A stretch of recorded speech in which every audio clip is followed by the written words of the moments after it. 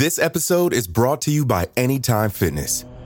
Forget dark alleys and cemeteries. For some, the gym is the scariest place of all, but it doesn't have to be. With a personalized plan and expert coaching, Anytime Fitness can help make the gym less frightening. Get more for your gym membership than machines. Get personalized support anytime, anywhere. Visit AnytimeFitness.com to try it for free today. Terms, conditions, and restrictions apply. See website for details. Today is Friday, March 13th, 2020.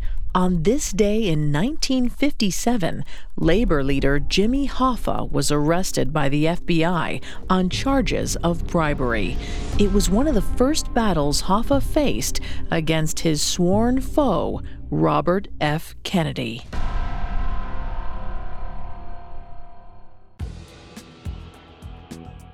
Welcome to Today in True Crime, a Parcast original. Today we're covering the FBI's arrest of Jimmy Hoffa for bribery. Let's go back to the evening of March 13th, 1957, as Washington, D.C. was slowly going to sleep.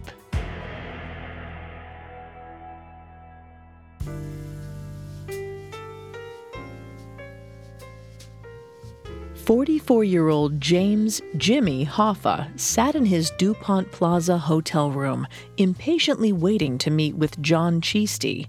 A lawyer, an ex-Secret Service agent, 49-year-old John Cheesty was in between careers when he agreed to work for Hoffa on an important mission: spy on the government's investigation into labor management corruption.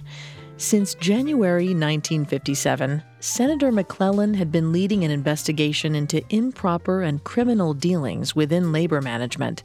Jimmy Hoffa and Dave Beck, the two leaders of the Teamsters Union, were major targets of the probe.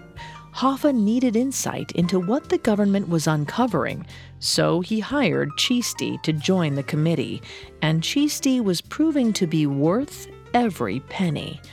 Just last night, on March 12th, Cheesty had brought Hoffa valuable information, namely the government's findings on Teamster President Dave Beck's financial records. As Hoffa pored over the documents in the back of a taxi, Cheesty told his boss that he would have even more the next night. Hoffa was thrilled. Back in his hotel room, Hoffa looked at his watch and figured it was time. He grabbed his jacket and made his way down to the hotel lobby. Looking through the hustle of late-night guests checking in, he saw Cheesty waiting outside. A few steps from the entrance, Hoffa nodded hello and saw a package in Cheesty's hands. A smile crept across Hoffa's face. The exchange was quick. Hoffa bade Cheesty goodnight and made his way back into the hotel. He couldn't wait to get back to his room and read whatever was inside the package. But he'd never get the chance. Hoffa hadn't made it 10 feet into the lobby before he was suddenly surrounded by FBI agents. After a moment of stunned horror, Hoffa assessed the situation and raised his hands in the air. There was no point resisting, not now. He'd go quietly to a D.C. courthouse. But he was seething. As Hoffa waited for his late-night arraignment, he stared daggers at his sworn enemy, Robert F. Kennedy. Kennedy was the McClellan Committee's chief counsel, and he, for his part, was grinning. He'd waited for this day a long time, seeing Hoffa in cuffs. Hoffa couldn't take that grin. He started shouting across the room. Kennedy needed to mind his own business. It was late and both men should be in bed. It was crazy that the two of them were up at this hour over a bunch of nonsense. Kennedy just laughed, at first. But it wasn't long before the two were throwing barbs at one another. Eventually, the insults landed on the question of strength. Literally. Hoffa claimed he could do 35 push-ups. Kennedy responded that he could beat that easily. This odd scene went on all night. Hoffa wasn't arraigned until 2 a.m. the next morning. When he finally reappeared on the courthouse steps, a cluster of reporters was in attendance and dying to hear from the boisterous union leader. Hoffa didn't disappoint.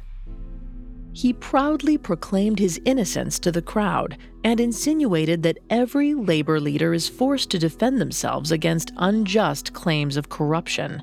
Hoffa felt confident that he was going to beat whatever trumped-up charges old Bobby Kennedy would throw his way. He was dying to see Kennedy's smug smile fade when he walked out a free man. Meanwhile, Kennedy was anxious to bring Hoffa to justice. The case he'd built against both Hoffa and Dave Beck was solid. He was certain that both of their convictions would be quick. When asked by a reporter what he would do should Hoffa get acquitted, Kennedy reportedly said he'd jump off the Capitol dome. A few months later, Hoffa walked out of the courthouse again, watching Kennedy's smug smile slowly fade.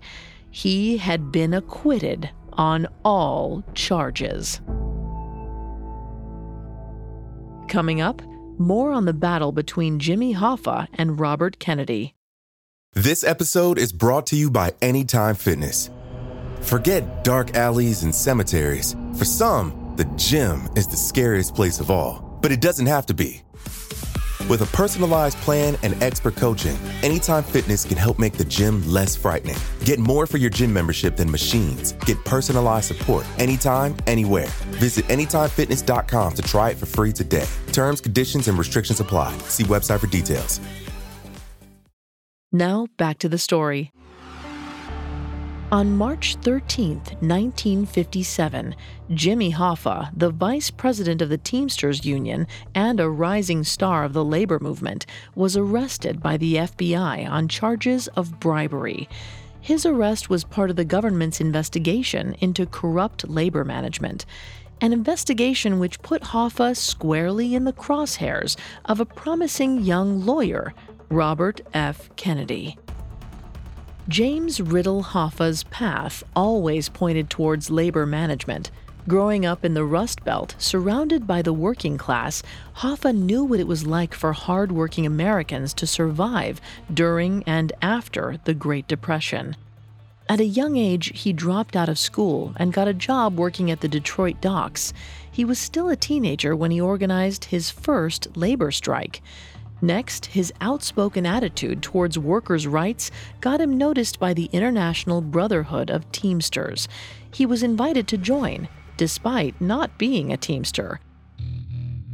Founded in 1903, the IBT dedicated itself to fighting for the working conditions of Teamsters, that is, truck drivers who shuttled cattle around the country.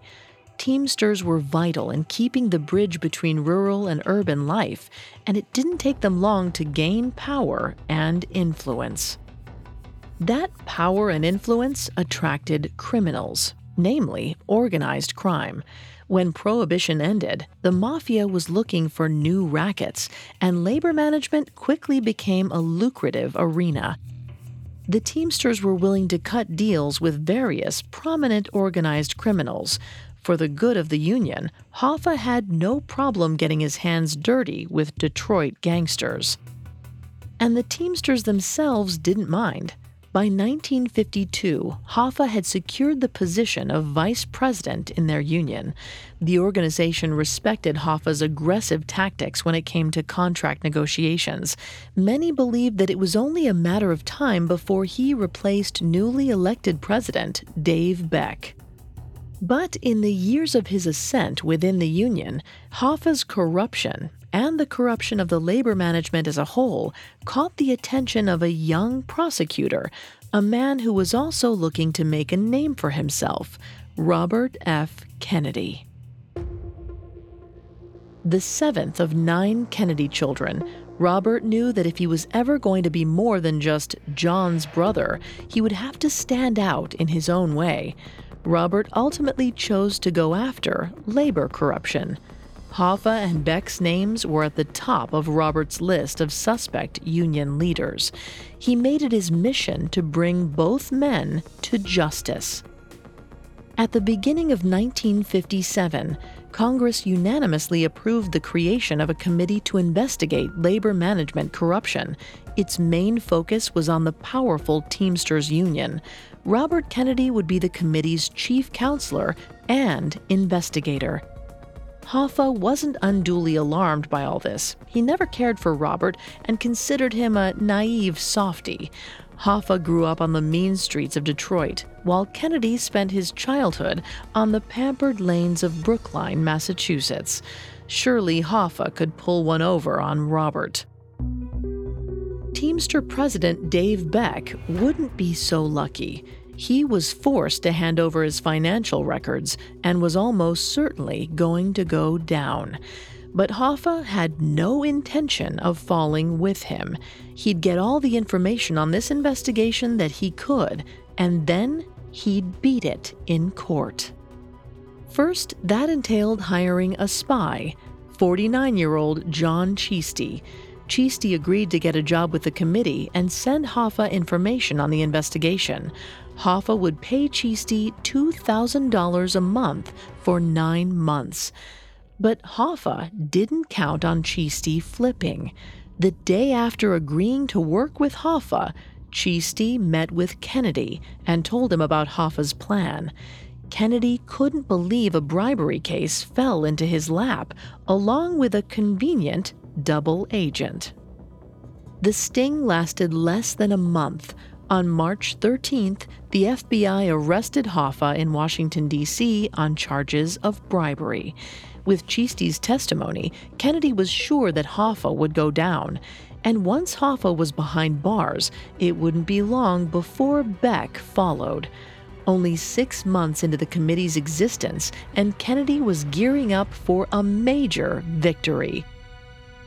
Except that victory didn't come, at least not when it came to Hoffa. In July 1957, Hoffa was acquitted on the Cheasty bribery charges. According to jury members interviewed after the trial, they simply didn't believe Cheasty's testimony. Despite Dave Beck's conviction for grand larceny and embezzlement, Kennedy wasn't able to put Hoffa away. In fact, later in 1957, Hoffa was elected to replace Beck as president of the Teamsters. In the subsequent 2 years of the McClellan Committee, Hoffa beat whatever charges came his way. By 1959, Kennedy was exhausted and frustrated. He resigned from the committee. But Robert got some rejuvenation in 1960 when his brother John was elected President of the United States. Robert was appointed Attorney General, and with this new power, he reignited his war on labor corruption as well as the mafia.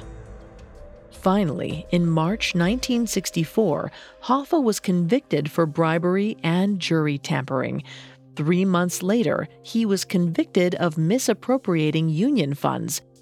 After 3 years of appeals, Hoffa began serving a 13-year prison sentence.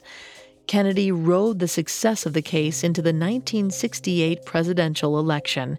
He was on his way to securing the Democratic nomination when he was assassinated on June 5, 1968, leaving Republican Richard Nixon to win the Oval Office, from which in 1971 he commuted Jimmy Hoffa's prison sentence. Hoffa seemed, in the end, to have come out on top. A free man once more, he worked to reestablish his power in the Teamsters Union. But in the process, he made enemies everywhere he went, until 1975, when he disappeared without a trace. He was officially declared dead in 1982.